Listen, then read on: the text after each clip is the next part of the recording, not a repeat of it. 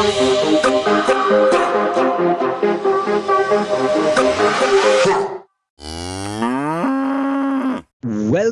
everybody, to another episode of the Swiss Football Show. I am here joined once again by my dear colleague Giacomo Notari, who is sitting in Geneva. Giacomo, hi, how are you doing? Hello, Emmanuel. As always, I'm doing well. I hope the same for you, and I'm really happy to be here once again on Monday night, man. Exactly. As usually, we are recording on Monday night. We kind of found out that it works best for both of us, since both of us are caught up in a lot of work during the week and on the weekend as well. So, Giacomo, we have a lot to talk about. We just dive right into it and start with what has happened in the Swiss Super League this weekend. Why don't you start? Like, what is your key point from that weekend?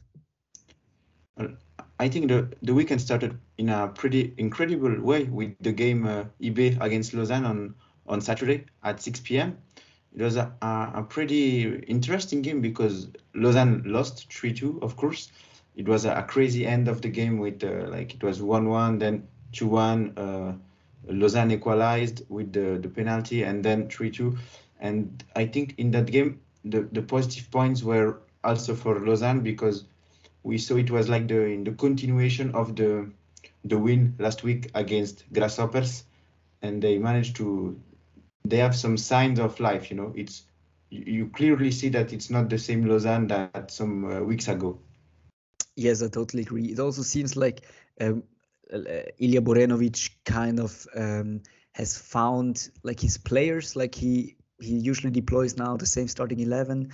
It seems like the tactics kind of seem to start working now, which is good for them. And you're right. I mean, we were pretty harsh, me personally, even more than you, with Lausanne Sport at the beginning of the season, and rightfully so. But I really have to agree that they have come back to life in the last couple of weeks, and that performance in Bern was pretty decent. And we have seen other teams struggle in Bern a whole lot more than Lausanne did. And of course, something to note is that Swiss U21 Nazi striker Zeki Amdouni scored again against Young Boys. It's already his second goal in the second game against IBE. He also scored against Basel, so the guy just seems to love scoring in big games. Yes, true. He scored 4 goals, 2 against IBE, 1 against Basel, and 1 last week against Getse, the only Lausanne win. So all his goals are like important or crazy goals, you know, against big teams. So that's, of course, good for his confidence. He's clearly become a more complete striker this year. At the beginning, it was a bit difficult because, you know, Borenovic was playing different number 9s. He was not always in the starting 11, but right now he has got his chance and he has also some stability in the center of the attack, good connection with Cameron Puertas, good connection with Isham Mahou. So at the moment, there is no reason to change the striker. And about Lausanne tactics, I also want to add that the 4 in the back defense, it's already the second game, seems to be a pretty solid option, you know, with Simone Grippo, Elton Monteiro, Uzic, and it was Zouri because Shafik was, after his red card, he wasn't playing yet on Saturday. I think there are a lot of points that are getting better in Lausanne. Yes, totally. Anel Husic is a very interesting player. He recently got called up for the first time ever for the Swiss U21 Nazi, and it was astonishingly also his first ever call up for the the U sides in not only U21, but he has never actually been called up for Switzerland before for any level. So that's pretty amazing, and he just came out of nowhere, and he's a key player already in defense. So that's great to have another promising young defender in our league. The goal that separated the two sides was, of course, scored by Christian Fasnacht, and this time it was actually, a valid goal, and the VAR didn't disallow it. Although, like the goal last week actually would have been valid as well by rule, but VAR still disallowed it. But Fasnacht is someone I also want to talk about. I think right now we are seeing the best Fasnacht we ever have. Would you agree with me? Yes, man. Is so good at the moment. he managed to be so efficient. The goal he scored against Lausanne wasn't easy at all because the ball was like it hit the post, and he managed to have a good coordination to put it in the back of the net, and it was really a tough game. And yes, Fasnacht, the thing that every time he's on the pitch for Ibe, he managed to find a way to wait on to be important in the game, to give an assist, to score really every time. He's like he's starting to be really the key offensive player, even more than the strikers. And yes, Fasnacht is really too important for Ibe at the moment. Yes, and he's also so versatile. I mean, one time he was deployed by David Wagner, already 2 times, I think, even this season as a right back, like in game when they had to switch around stuff after a red card. In the UCL qualification, he played right back and it worked. And also his scoring stats are amazing. He has never scored that much. After 9 games, he already has 7 goals in the league. And I mean, 2 seasons ago, he had 7 goals in total. So that's amazing. And last season, he had 10 goals in the league. Now he has already 7 after 9 games. It's right now, I'm pretty sure we're seeing the most advanced Fasnacht we ever have. Doesn't mean that necessarily it has to stop here. I still can see some room for improvement. Astonishingly, his finishing would be one of the things that I would see definitely room for improvement. But also, I mean, we have to just pay respect for the year that he has had. I mean, first of all, he had an amazing spring. He scored many goals for Ibe. Then, of course, he participated at the Euros. He even actually had quite a big role because he was subbed on a couple of times. Most importantly, of course, in the round of the last 16 against France.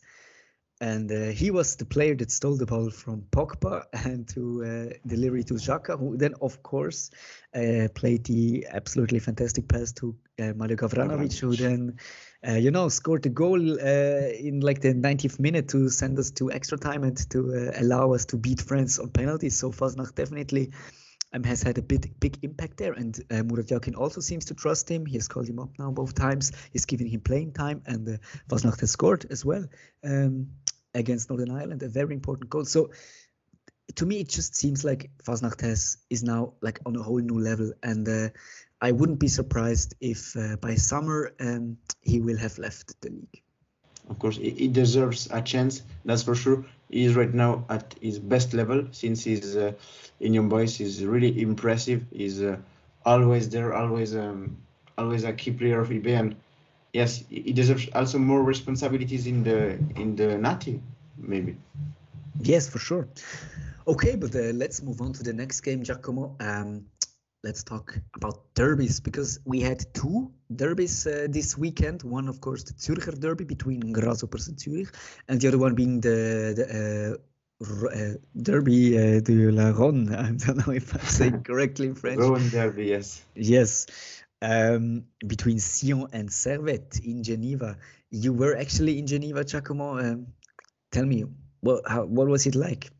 Yes, I was at the stadium indeed, and pretty disappointing afternoon for the Servette fan. After last week, controversial weekend in St. Gallen with the VAR, with the penalty, with the disallowed goal, etc.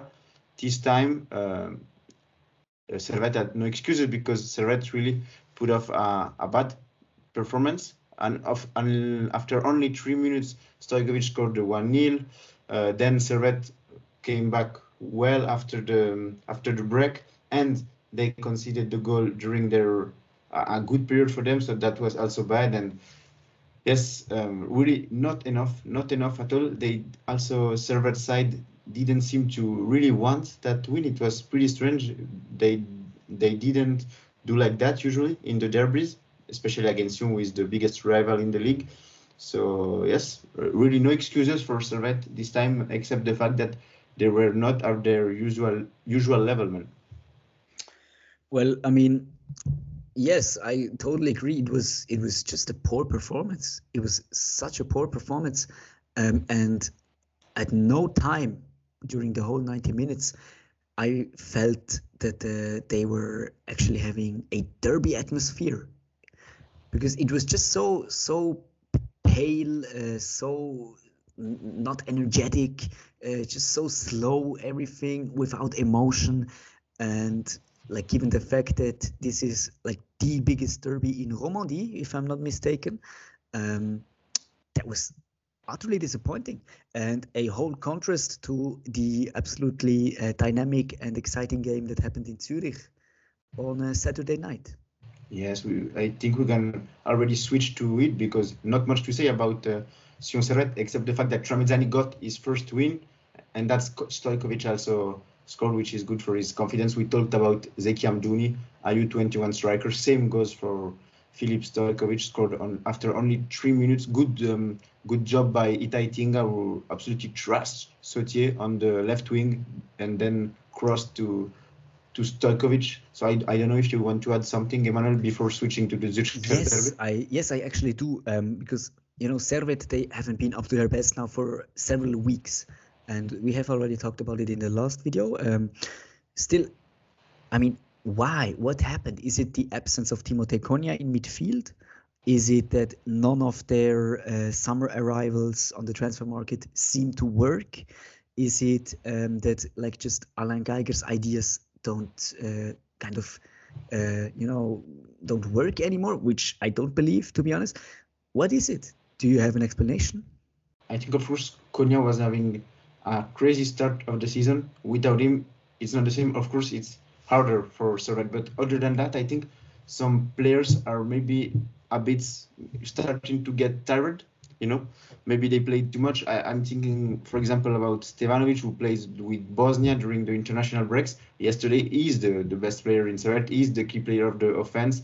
And sometimes, even when Servette is playing bad, Stevanovic can save them. And yesterday, he didn't get much ball.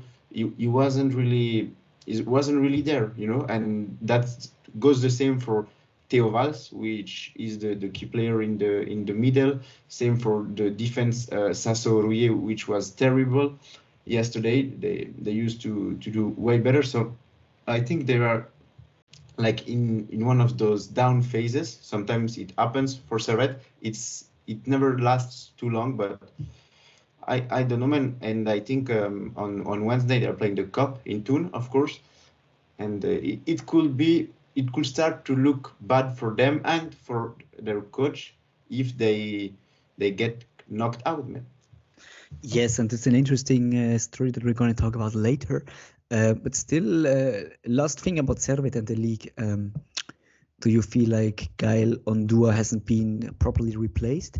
Because, of course, he left during summer on a free. He went to Hannover 96 in the German second Bundesliga, where he is really playing brilliantly, so to speak. He is, of course, a physical, strong, athletic, defensive midfielder, and they simply, in my eyes, failed to replace him adequately. Do you see the same? I agree, man. I agree. I don't think Cespedes is on the same level as Gael Ondua. Yes, and this Cespedes is a whole different type of player in my eyes. Of course. He's not the same profile. Same goes for David Dulin, who played the first half against you and was immediately subbed off. But I didn't really understand that, to be honest, because he was not the worst player in the pitch. But still, it was like, okay, he doesn't have the level to play that kind of games. Theo Valls maybe could play in that position, but especially without Konya, Servette needs someone to get the responsibilities more offensive. So if they put Valls behind Valls as at Ondua's all the plays on the pitch, then who is making the plays? Emery was really good, to be honest, but more of a number 8, and Valls has to cover that place when Konya is missing. Okay. Yeah, all right. Maybe on a quick note to Sion, like you said, first ever win for Tramezzani since he's back, second game. So, 2 games, 3 points, decent start. Plus, Servette's defense looks already, not Servette, I'm sorry, Sion's defense looks already more stable after 2 games. Is that possible? Do you agree, Giacomo? Absolutely, man. The Endoy Saintini center backs was really convincing. Same for Cavare and Cipriano on the wings. and I also really like the aggressiveness in the midfield, especially like Baltazar, the Brazilian one. He was really a dog yesterday. Also Gergic and Zufi, they were not the same players that under Grosso or under Marco Valcar. And sorry, Zufi was under Grosso, but Gergic, they were really all. It was not the same than Servette, because Servette looked like they didn't want it, and Sion, it was all the opposite. Like they were there. Maybe they're not playing a football as good as Servette usually, but right now, Sunday they clearly showed that they were in Servette to get their first win under Tromezzani, and they deserved it at the end. Yes, for sure, for sure. Let's move on to the next derby in Zurich. The big story, of course, is unfortunately not the absolutely amazing free draw that we got to see, but it is rather the chaotic scenes that we went on to see after the final whistle, when FCZ fans from the Südkurve, like their ultras, they stormed the stadium, and they actually threw some fireworks into the GC stands, which is, of course, an absolutely stupid idea. One of the most stupid things you could do. Also just incredibly dangerous. And it just really throws an absolutely bad light on all of the Swiss football fan scene and the ultra scene once again. Which is very unfortunate, because in Sion, in Valais, they just ended like the personalized tickets, and the ultras returned, and with chaotic scenes and violent scenes like that, you're just giving motivation to politicians to actually pursue again some policies that would personalized tickets, and for example also ban away fans and stuff like that, because we have seen that like policies like that being promoted, and if you have violent scenes like that, these ideas will get more popular. Exactly, man. And everyone looked so happy to finally get the ultras back in the stadiums. The whole stadium full, also the tribunes, etc. And when episodes like this happen, we are almost like, okay, so let's get back to no spectators, only the media, and that was better maybe 1 year ago, and that's not what we want to think about. It's also sad, like you said, that such an incredible derby like on Saturday was ruined by the episodes afterwards. And so what can we say, man? When it's not a racist episodes, is a violence episodes. So that's really not a good advertising for our crazy Swiss football. Yes, unfortunately, but the game itself, ironically, was absolutely perfect advertising for Swiss football. It was a crazy game, so I would say let's focus on that, and let's not give these idiots any more exposure. And let's move on with the actual game, which was an absolute spectacle. FCZ were leading very early 2-0, thanks to goals from Rodrigo Polero and Plerim Cemaili. Cemaili, by the way, who has scored his first ever goal since he's back at Zurich now. And Rodrigo Polero, last year's Challenge League top scorer, seems like he has now arrived in Zurich. What is your take on that? Exactly, I mean, the story of Rodrigo Polero is really inspiring, because he arrived in Zurich, and Cizai was in the shape of his life. He finally get a chance in the biggest game for FCZ of the year, the derby, and he scores after 2 minutes. He scores then a brace in order to get back to 3-3. So mentally, he really had to be strong in order to come back, to wait, or to be patient, and finally he gets his chance, and he shows Brighton United that he deserves to be also in the pitch. So I'm really happy for him, because he worked hard in order to arrive in the Super League. His arrival was not like he expected, and then finally gets his chance, and he shows why he deserves to be in the Super League. Yes, exactly. He's an absolutely excellent player. And, he's a Uruguayan striker. He's big, physical, strong in the air. and he just proved why FCZ in the first place got him during summer. And at Schaffhausen, he was going crazy with his header goals. He was scoring them all over the place last year. And of course, his second goal of the night, which was the 3-3 equalizer, was exactly one of those goals that we saw of him in last season all the time, crossing from the left, from Guerrero, I think, who got himself another assist, the excellent left back, and a beautiful header from Rodrigo Polero, which is exactly what you can expect from him. If you give him great crossings, the man will just convert them into goals because he just has the ability to do so. And I already said that when Polero signed, and I sticked with it, even though Polero wasn't playing. And now, I get rewarded by my claim that Rodrigo Polero is one of the steals, one of the absolute best steals in summer, an absolute steal they did. And, he was, like you said, he was a victim of Asan Cisse's fantastic form. Andre Breitenreiter wasn't going to take Asan Cisse out if the man is scoring like crazy. So Polero had to wait. Then Cisse got suspended for this game. So Polero got his chance, like you said, in the biggest possible game. And he scored 2 goals.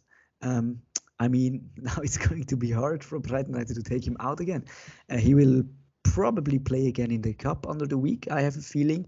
But on weekend, if Asan Cisse is back, we're really going to see a hard fight for that spot now, I'm sure.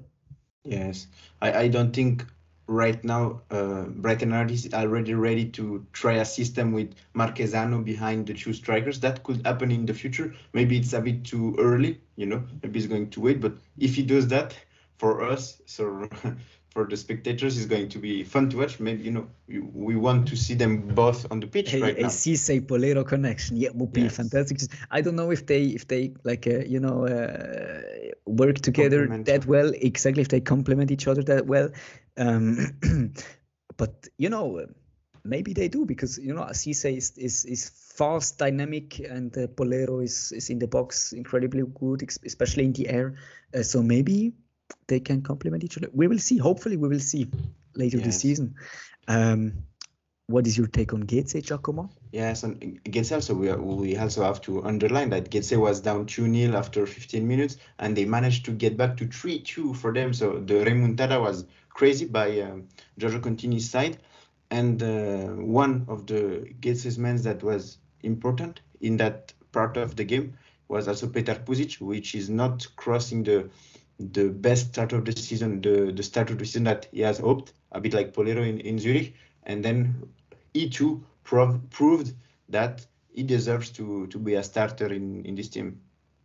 Yes, and that midfield trio of Christian Herz, Ayao Kawabe, and Petar Pusic looks amazing to me. It's just so dynamic, so attacking minded, so much technical elegance and technical quality in there. So I really like their combination, and I'm looking forward to seeing more of them, definitely. Christian Herz, of course, he is a loan player from Wolverhampton Wanderers, and it would be great for Getse if they could actually, get him on a definite transfer. Well, or maybe now I'm getting insecure if he is on loan or not. Let me check. I don't want to tell you any lies. And it looks like he is actually... Oh, no, he's not on loan. He's not on loan. He already belongs to Getse. Okay, so that's a great deal they did right there. 2 goals, 3 assists in 11 games for a central midfielder. Very good stats. Great player, one to watch. And hopefully he will soon get a shot in the Slovakian national team. Yes, man. That's right. He also has to think about it because he's still young, 23 years old, like you said. Great start of the season. We already saw that at every international break, it's possible for some international players to get in their team, also playing in the Super League. So no reason that he won't get his chance if he continues to be that efficient. Yes, and he's been a key player for Slovakia's U21. So I think the nomination for the A team is pending. All right. Giacomo, do you have anything to add to these derbies? No, man, to be honest, the Zürcher derby was, of course, way more funnier to watch because the Roman derby was a bit disappointing on Sunday. Other than that, man, we can maybe switch to the first win of the season by FC Lucerne from Fabio Celestini against another team that is not going well. Lastly is FC St. Gallen. Yes, very true. I mean, St. Gallen, they are having hard times now. Lucerne's first 3 points of the season, they are long overdue. And they finally managed to get them after 11 games. But it's so important for them because otherwise, I mean, situation would have gotten like worse and worse every week. And now they finally can have, a fresh, fresh air, so to say, at least for the moment. But it's all already incredibly close, like in the bottom of the table. We have, I mean, let me check.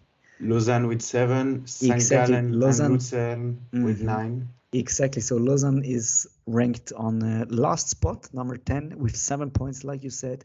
Then number 9 and number 8, St. Gallen and Lucerne, both with 9 points. So that's going to be a very juicy relegation battle. And of course, Sion is there as well. Lugano, Servette, Grasshoppers, all also within reach. So, like, the bottom of the table is already now looking like it will develop once again into an absolutely incredible fight for survival. And Lausanne is playing against Lucerne this weekend. So also that's a crucial game. There were two of the teams that still didn't get a single win 2 weeks ago. Now they both got their first win. So a crucial game for them in order to reduce the chance of their opponent. And same goes for the Sion-Getse game also on Sunday. So 2 important games for the relegation battle. Also Lugano, Servette. So very true. Almost every game is a crucial game when the league is with only 10 teams. Very true. Basel also, of course, won their game at home against Lugano by 2-0. But by all means, it wasn't like that Basel would play them like out of the pitch. I mean, they were just Basel was decent, but they weren't fantastic. They are in that mode since weeks now. To be honest, since the Europa Conference League playoff game against Hammarby, Basel, at least to me, look like they are playing a little bit less dynamic, a little bit less determined, a little bit more chaotic, but they are still scoring their points. They are top of the Super League table, top of their Conference League group. So, like right now, there's nothing to really worry about. But on the other hand, the performances in the early start of the season, they were much better, no? Yes, of course, but Basel also has a deep squad, and that allows them to win games without playing as good as in the beginning of the season, and at the same moment to rest some of the players that will be necessary in the following games in order to keep that championship race with IB alive as long as possible. So I don't think it's a big thing. If Basel continues to get the 3 points, they also play the Swiss Cup this season, during the week. So maybe they had to rest some players, and of course Basel game is not as enjoyable as weeks ago. Well, I mean, you're right. Basel is winning their games by individual quality. I mean, for example, that Edon Chegrova goal last weekend, they guaranteed them 3 points now. For example, the combination play between Kazami and Cabral in the goal they scored against Lugano. Stuff like that is their individual quality. But to me, Basel doesn't look like a real team, to be honest. If you compare them to young boys, I think IBE is much more settled and much more unified, And I think it is like the reason behind that is because Basel brought in so many fresh players at the very end of the transfer window, and all of them still need to adapt, find their place. And it is a very young squad now with many talented young players, talented youngsters, many of them on loan. So I always feel a little bit like many of them are just thinking a little bit about themselves, about their own stats.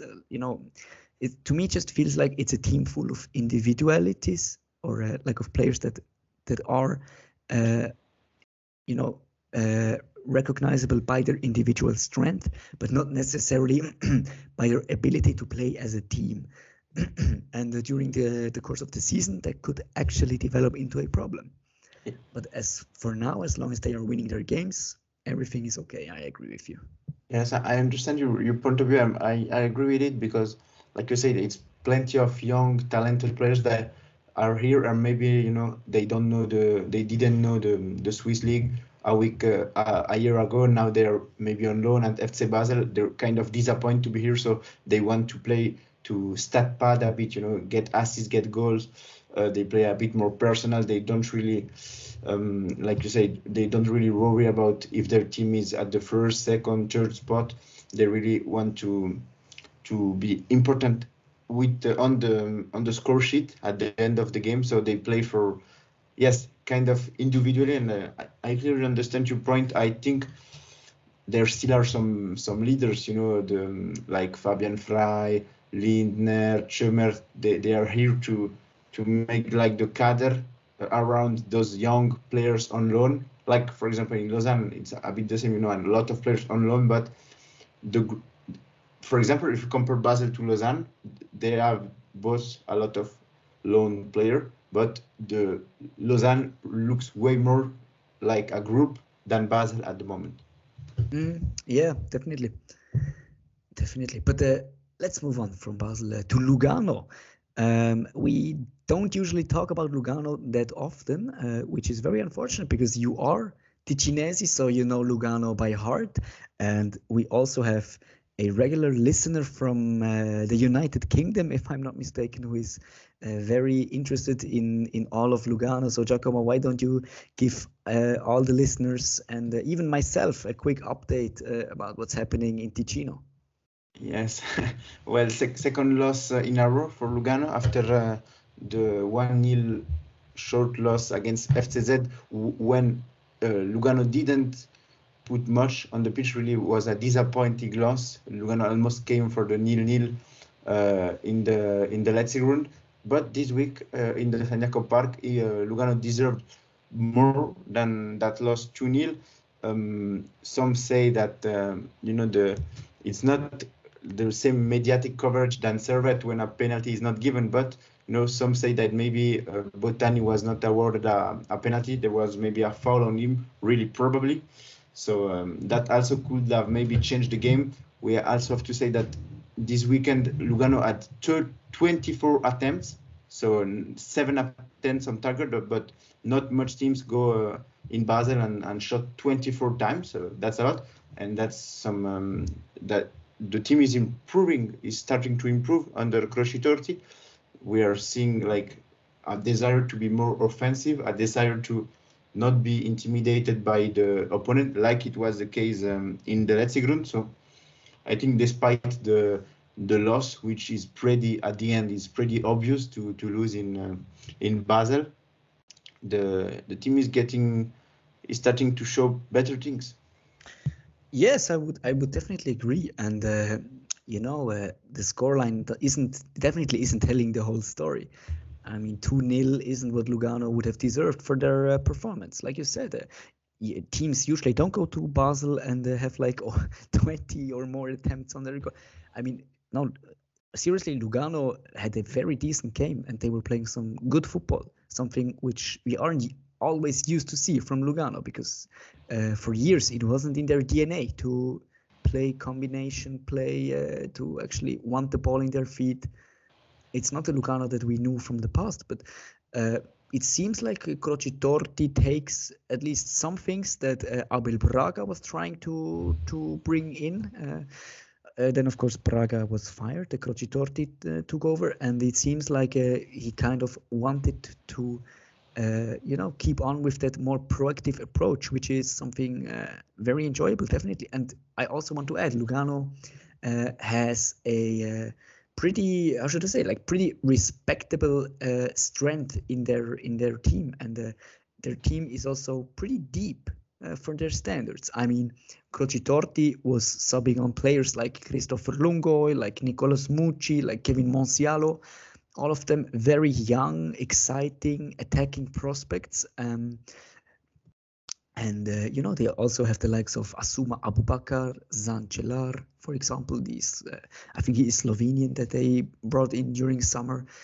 So, Matteo Botani, of course, still there as well. He's like their Antonio Marquesano, like,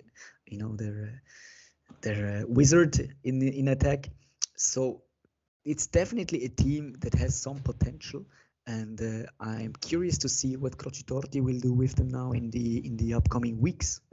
And we can also mention the Algerian phenomenon Amoura, the phenomenon they call him like that. We haven't seen enough at the moment, but really also a good prospect, Mohamed Amoura, not Mohamed Amoura, and yes. So defensively also Lugano is pretty solid.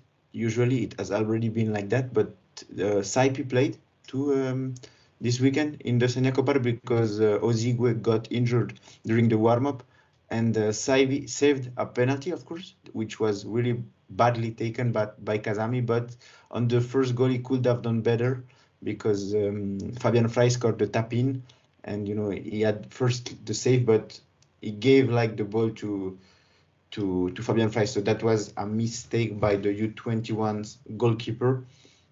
It can happen. What's important is that he gets back to work, and I'm sure that Lugano has done a good deal by bringing Amir Zaipi in his team for the future. Yes, no doubt about that. Giacomo, I think we should move on. Let's leave the Super League behind us and talk about the Swiss Cup, which will have the round of 16 during the week.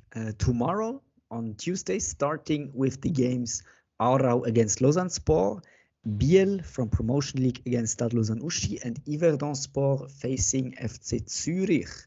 And then, of course, on Wednesday, we have Étoile Carouge, also from Promotion League, facing FC Basel, Lugano at home facing IB, Chiasso facing St. Gallen, Thun facing Servette, and Schaffhausen facing Luzern. So we have some really interesting fixtures coming up, Giacomo. And now I'm just wondering, in which of these games do you think a surprise is most likely to happen? No, I am thinking between two. The first one is Yverdon against Zurich. Of course, Uli Forte playing against his former, he has been the trainer with Zurich. He won the cup in 2016. Yverdon is in a good state of form, so maybe something can happen. Also Zurich has to will focus maybe more on the Super League. During the round of 32, they won only 1-0 against Kriens. Maybe Yverdon, they're playing at home. If they start in a solid way, they can maybe do something in that game. And the other game I'm thinking about is Thun Servette. We talked about Servette. It's not going well lately. Thun is a really solid team. They won against Aarau on Friday. They really have the quality to compete for coming back to the Super League. Their coach also I really like their coach Bernegger. So I think something can happen there too. Okay. Well, with the first one, I wholeheartedly disagree. I don't see Yverdon getting anything against Zurich, to be honest. I think they will be outclassed and outplayed. Zurich, you're right. They will play their cup formation. They will play the likes of Polero again, Wilfried Nyonto, like these guys, and I think they will absolutely demolish Yverdon Sport. You're right, they have been quite a decent run of form under Uli Forte lately, but No, it's not going to. I there's no way it happens in my eyes. But Cup always is writing beautiful stories, so you never know, of course. But I wouldn't bet my money on that. But the second one, Thun and Servette, that's one I definitely see as well. Because you're right, Servette is clearly in a bad state right now. Thun isn't brilliant as well, definitely not. But I mean, at home, maybe something is possible for them. And Yes, it's also, I mean, Thun, they are facing another year in the Challenge League. Their promotion, like the likelihood that they will get promoted isn't that high as of now because they are more consistent teams in the league. But they are still a decent, solid team.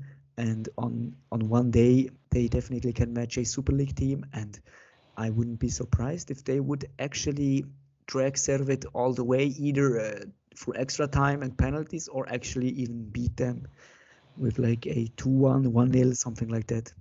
Yes, a trip to Stockholm Arena on Wednesday night it's not good at all. It's not easy at all for not a single team in Switzerland. So I think Servette has to look for its back, because it's not going to be an easy game at all on the synthetic field also.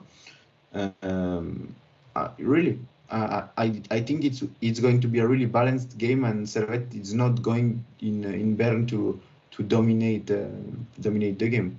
And is it going to be a chance for Dimitri Oberlin? What do you think? But I think he is not on the bench, so he has something. No, I think he. Because he's not in the group lately, so I think he has something like muscular, something. It's sad that we haven't seen much of him at the moment. Only one goal on the first round of the cup, but right now we are waiting to see more of him. Also because the strikers in Servette, Schalk, Rodelin, Kiai is scored, but Kiai is coming back from an injury, are not in their best form at the moment. So when Oberlin will be back, we will be happy to see him. Thun also has a player to watch. I'm talking about Daniel Dos Santos. He is their homegrown player from their own academy. A absolutely technically gifted attacking midfielder. Really enjoyable to see him play. 18 years old, Swiss and Portuguese. He was on the standby list of Mauro Lustrinelli last time around for the Swiss U21 Nazi, so he'll most likely sooner than later will get a call up for them. He is a player that I think will bring some headaches to Sasso and Rouillet and co. Yes, definitely want to watch. Also, he finished well the previous season. So yes, like you said, I'm hyped to see him in the next months, maybe one time in the U21. Also, we have to think about the fact that Thun has some experienced player like Alexander Gernt for a Swiss Cup game. That's important, that can change some things. So if I was Red, I wouldn't be too confident. I don't think they are confident, to be honest, because they're not in a good form, and facing Thun on Wednesday night, once again, I'm repeating it, but you don't want to go to Stockholm Arena on Wednesday night for a in or out game like that. Yeah, for sure. I would also throw in Aarau against Lausanne-Sport into the mix of surprise packages because Aarau,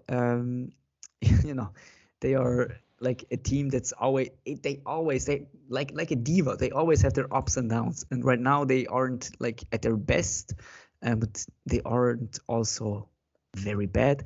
But at home in the Brücklifeld on a Tuesday night, I think they can really, really bring the unexperienced and very young Lausanne Sport team to elimination. And last year, Arau went to the semifinals. We have to keep that in mind. So Arau is a cup team Let's put it like that. So I'm really also confident that Arau can do something. Arau, like Thun, it's one of those outsiders team in the Challenge League that maybe won't compete until the end for the promotion, but is still one of the 5 best teams in the Challenge League, Arau. And they have also the individual quality, Spadanuda, Aratore, Balai, etc. Some really Rudani, really some offensive player that can do the difference alone. And against Lausanne, which probably won't put all their starting players. And we saw Lausanne in the previous round against Bulle, Erste Liga side, 4th division. They were up 2-0 and then they went to extra time. So I think also, like Servette, Lausanne should worry about going to the Brigleyfeld tomorrow night. For sure. All right, but these are some very exciting games to look forward to under the week, and I'm really pumped for them. But as for now, I would propose that we end the discussion about Swisscom right now and come to the next topic, which is actually something new. We decided to try out something different because we have been discussing just results over results since we ever started a podcast. But actually, the whole sense of the Swiss Football Show is also to give some opinions, give some analytical stuff, discuss different topics, not only results, but just what's in general happening in the Swiss football world, and also doing it a little playfully. And so we came up with the idea of picking out 3 Swiss managers or coaches and 3 Swiss players that are all of them currently without a club, and trying to, find out which club would they fit in. Where do we see them? What would be fitting for them? And I think we should just dive right into it. On the side of the coaches, we decided to go with Lucien Favre, who after he lost his job in Dortmund now nearly 1 year ago, still hasn't found a new club. Marcel Koller, who also after the end of his spell at Basel, now also over a year ago, hasn't found a new club. And René Weiler, who is also still clubless. On the side of the players, we decided to go with Nazi left back Loris Benito, who after the end of his contract in Bordeaux, well, it wasn't at the actual end of his contract, but they decided to, end the collaboration right on the spot. He as well hasn't found a new club. Also, we decided to go with André Ribeiro, the Servette Academy product, right, Giacomo?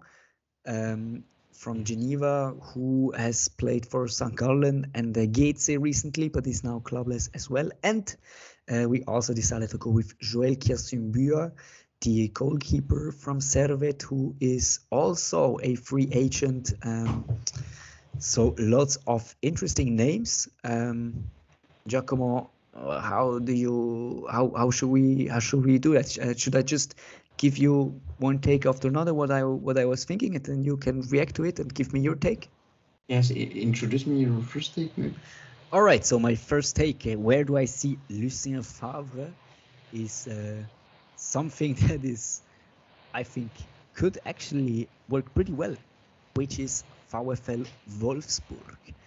Wolfsburg, they just kicked out their manager Van Bommel this weekend, so they are currently looking out for a new coach, and Lucien Favre knows the Bundesliga excellently. He is your man to go for developing players in the German Bundesliga. And, Wolfsburg, they have a very decent squad at their hands. They have the likes of Ridley Baku, Lukas Nmesha, After Franks, Xaver Schlager, Lacroix, the young centre-back. So lots of promising talents. And of course, also some Swiss players like Kevin Mbabu. And I would love to see what Lucien Favre is able to do with Kevin Mbabu. So give me Favre at Wolfsburg and I will watch every game. Yeah, that's a good match for sure. Bundesliga, Swiss internationals like Steffen and Babu. Favre already had success in Dortmund, and Wolfsburg is competing pretty much for the same goals as Borussia Dortmund. So of course that will be, I want to say, almost a perfect fit. Yeah, yeah. I mean, there were also talks about him going to Newcastle, but I don't see it. I don't think they will go with Lucien Favre, as he has never managed in the Premier League before, first of all, and also like he isn't like your coach to go with a squad full of superstars, and that's exactly what Newcastle are trying to build. So that's not the club that I see him with, but Wolfsburg, where you can develop something a little bit more naturally, I could definitely see it working. Absolutely, man. Wolfsburg will be a great alternative. I hope that it gets that opportunity. Yes, yes. All right, so let's move on to the next take, which is Marcel Koller. And I think Koller should move back to the Austrian national team. I see him, he is now approaching the end of his coaching career. He has had some fantastic success, and I think it's now time for him to definitely stick with national team football. And he had some great successes with Austria, and Austria is very unhappy with their current coach, Franco Foda. Fans and media want him out as soon as possible, and he probably isn't going to last much longer.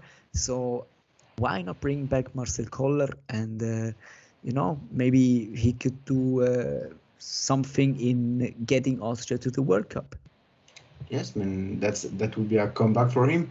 And right now he has more experience than when he came for the first time, and he knows the players more. He has seen some new generations and new faces. He also had the time right now. He's a free agent. He's probably looking, of course, at Swiss football, but also at Austrian football. So for sure, he would be happy with that opportunity, and for it also will be interesting for us to see his tactics. If it's the same than in Basel, if it's the same than his first time with the Austrian national team. So Koller also, like you said, I think it's a good fit. Koller in the Austrian national team. Now, the last coach that I want to give my opinion is René Weiler, and this is going to be a controversial one. But I can see Weiler being the successor of Ilya Morenovic at Lausanne-Sport if Morenovic is going to be kicked out either in the next couple of months if they stay at the bottom, or maybe next summer when they need to rebuild. I think René Weiler could be a very interesting option for Lausanne, who is a very ambitious club with Ineos at the back. And René Weiler could fit pretty well in my eyes. Giacomo, what do you think? Well, at the moment, it's a bit strange to imagine him in Lausanne, because it's finally starting to pay off Borinovic's work. But of course, in the future, it could be. Weiler was once with at the beginning of his career with the U21, with the U21 of St. Gallen, with the a bit with the Getse Academy too. So he also knows how to deal with young players. And yes, maybe why not? Why not in Lausanne? He hasn't still coached a Roman team, and maybe that will be an obstacle, because you are in Lausanne. We are not in the German-speaking part of Switzerland, but probably by the time he will get that opportunity, he will be able to learn French. Yes, I think it wouldn't, it won't be the problem, of course, if he gives name in Lausanne. Exactly. Okay, so that's for the coaches. Favre to Wolfsburg, Koller back to the Austrian national team, and Weiler to Lausanne-Sport. Do it as soon as possible if you're hearing that. And you are by chance like sporting directors or something, then listen to us. it could pay off. However, let's move on to the players. Benito, of course, still without club, despite taking part at the Euros during summer. Loris Benito, I think he could be a man for the German Bundesliga. And I even found a team for him, which is Eintracht Frankfurt. Frankfurt, on the left side, they are settled. They have Filip Kostic, and there's no way to get around Filip Kostic. But unluckily, they don't have anyone else because their backup, Steven Zuber, was sent on loan to AEK Athens. They have Christopher Lenz. They got him from Union Berlin, but he's out injured. Benito is a free agent, and I think he could be the right man to just further enhance their squad depth and just give them more options, because he would be like the more defensive approach to what Filip Kostic would offer you on the left. So maybe sub him on. I'm sorry, after 80 minutes, if you need to bring your lead over the time, something like that, and then he could actually be your player to do so. And Benito, he has had experiences now in Ligue 1. He has played with eBay on the international stage. He has played with the Nazis. So I think he definitely has the quality to be at least a squad player in the Bundesliga. And Frankfurt, they are in need for another backup on the left. So why not try to get Benito on a free? Yes, probably Frankfurt, the people that deal with the transfer as Frankfurt already talked about it, because for Frankfurt and Bundesliga is a place where Swiss international goes a lot.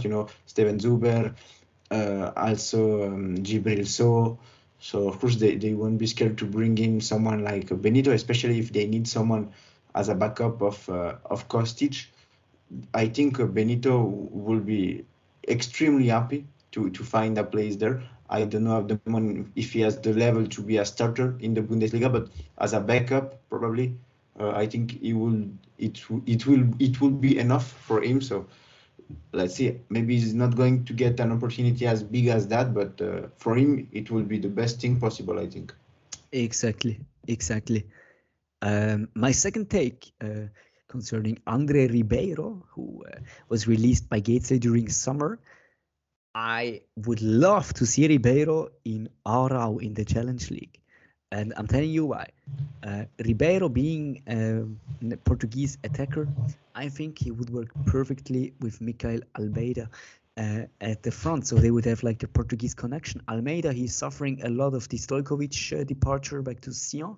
And Aarau hasn't been able to properly replace Stojkovic after after the end of his loan. So Almeida is just all alone up there, and he isn't playing in the same manner that he used to during spring. So why not bring in a fellow Portuguese attacker and let them form their own Portuguese striking force? I think that would be a very fascinating idea, and I think it could definitely work out for Aarau. Yes, absolutely. The Portuguese connection sounds really well.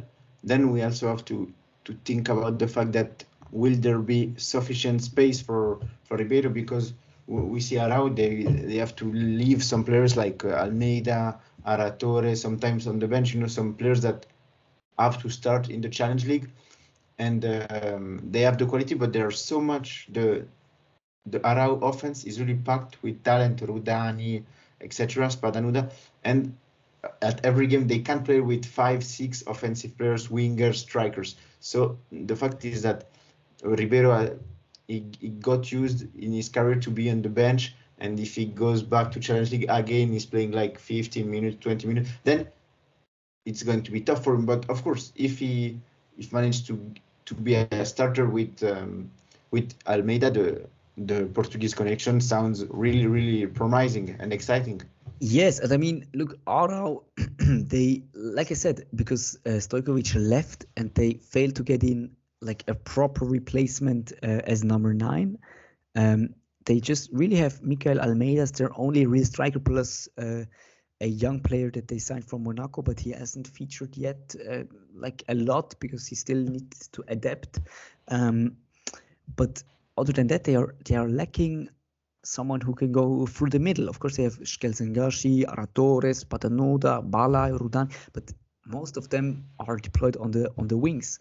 And Ribeiro wouldn't be a player that I would deploy in the wings. I would deploy him through the middle. And I think together with Almeida, it could really pay off for Arau. And of course, him being a free agent, I mean, the risk isn't that high to if you actually decide to sign him. So I would really advise Arau, if they want to strengthen their attack, to look at Andre Ribeiro. That will also be an interesting move for Arau during winter if they want to play for the promotion, because Ribeiro, he showed once, and when he scored against Basel with St. Gallen, he has already scored some goals in the Super League, so it's not going to be a problem for him to have an important role in the challenging. So I think really the man only has to get his chance, because okay, he was taken by Getse, but he didn't really get a chance there. He's from 97, so he's only 24 years old. It's not over for him, not at all. And I really think that something can still light up for him. I wholeheartedly agree. And now let's move on to my last pick, which is Joël Kirsenbua, the ex-Servette number 2, also the national team goalkeeper of the Democratic Republic of Congo. Kirsenbua, who is a very decent goalkeeper, but he was unfortunate to be on the bench behind Jeremy Frick, who is an absolutely key player for Servette, so there was no way around him. But I can see a club where Kirsenbua can become an absolute star himself, which is FC Thun in the Challenge League. Now, Thun, they have a starting keeper in Andreas Hirzel, but not one that I would see them gaining promotion with, to be honest. I mean, Hirzel isn't like the kind of keeper that wins you a championship, even if it's only the Challenge League. He's not the goalkeeper that wins you a first place. There are more goalkeepers. There are other goalkeepers with much more individual quality than him in the Challenge League. And if Thun want to get back to the Super League, they do need to start at the very back at the goalkeeper position and bring in someone who has the absolute quality to also be starter in the Super League. And Joël Kirsenbua absolutely, ticks that box. And I can definitely see him coming in on a free and gaining the number 1 spot and maybe winning with them promotion this year, next year, whatever, and being a hero in Thun, which would definitely benefit him and his career very much. What do you think, Giacomo? Yes, Thun will be a good place for Kirsenbua to bounce back, of course. Like you said, the goalkeeper there is not a monster, is not like an untouchable goalkeeper of the Challenge League. So honestly, if a keeper goes to Thun like Kirsenbua, he clearly has a chance to become the number 1, And I think even if he starts at the beginning as a number 2 and then switches to number 1, it will still be a great opportunity for him, to be important again, because in Servette he really never played. He played more in Lugano before going to Servette, but in Servette he wasn't really appreciated by Geiger. He really almost never played, and I think for his ego and also for his confidence as a goalkeeper, he has to realize to feel important in a team, and a team that plays for the promotion like FC Thun, or that maybe will play for promotion. If he has an important role there, for sure it's going to help him to be back at his levels and to become a better goalkeeper. Yes, definitely exactly what I was thinking. Okay, so let's wind that up with the players. I went with Loris Benito to Eintracht Frankfurt, Andre Ribeiro to FC Aarau, and Joël Kirsenbua to FC Thun. Now, Giacomo, I think that's it for the day. Yes, man, it was Let's really call it a wrap. It was really an interesting episode, really dense, a bit of everything. once again, we didn't manage to talk about the Challenge League, but the Swiss Cup was there. So we will talk about the Intertour, Kriens, Yverdon, also Xamax, which is not passing a good time. Maybe next week we will try to do it. That's for sure. And the podcasts are already pretty long like that. So if we had Challenge League 20 minutes, then it's going to be too much long. Yes, definitely. But Giacomo, thank you so much again for being on the pod with me. And the listener, if you sticked with us until the very end, or even though we passed the 1 hour mark already, then thank you so much for tuning in. And I hope you will also be back next time. And as for now, I wish you a brilliant week. And let's hope for some cracking games in the Swiss Cup and on the weekend in the Swiss Super League and in the Challenge League. Thank you so much and goodbye.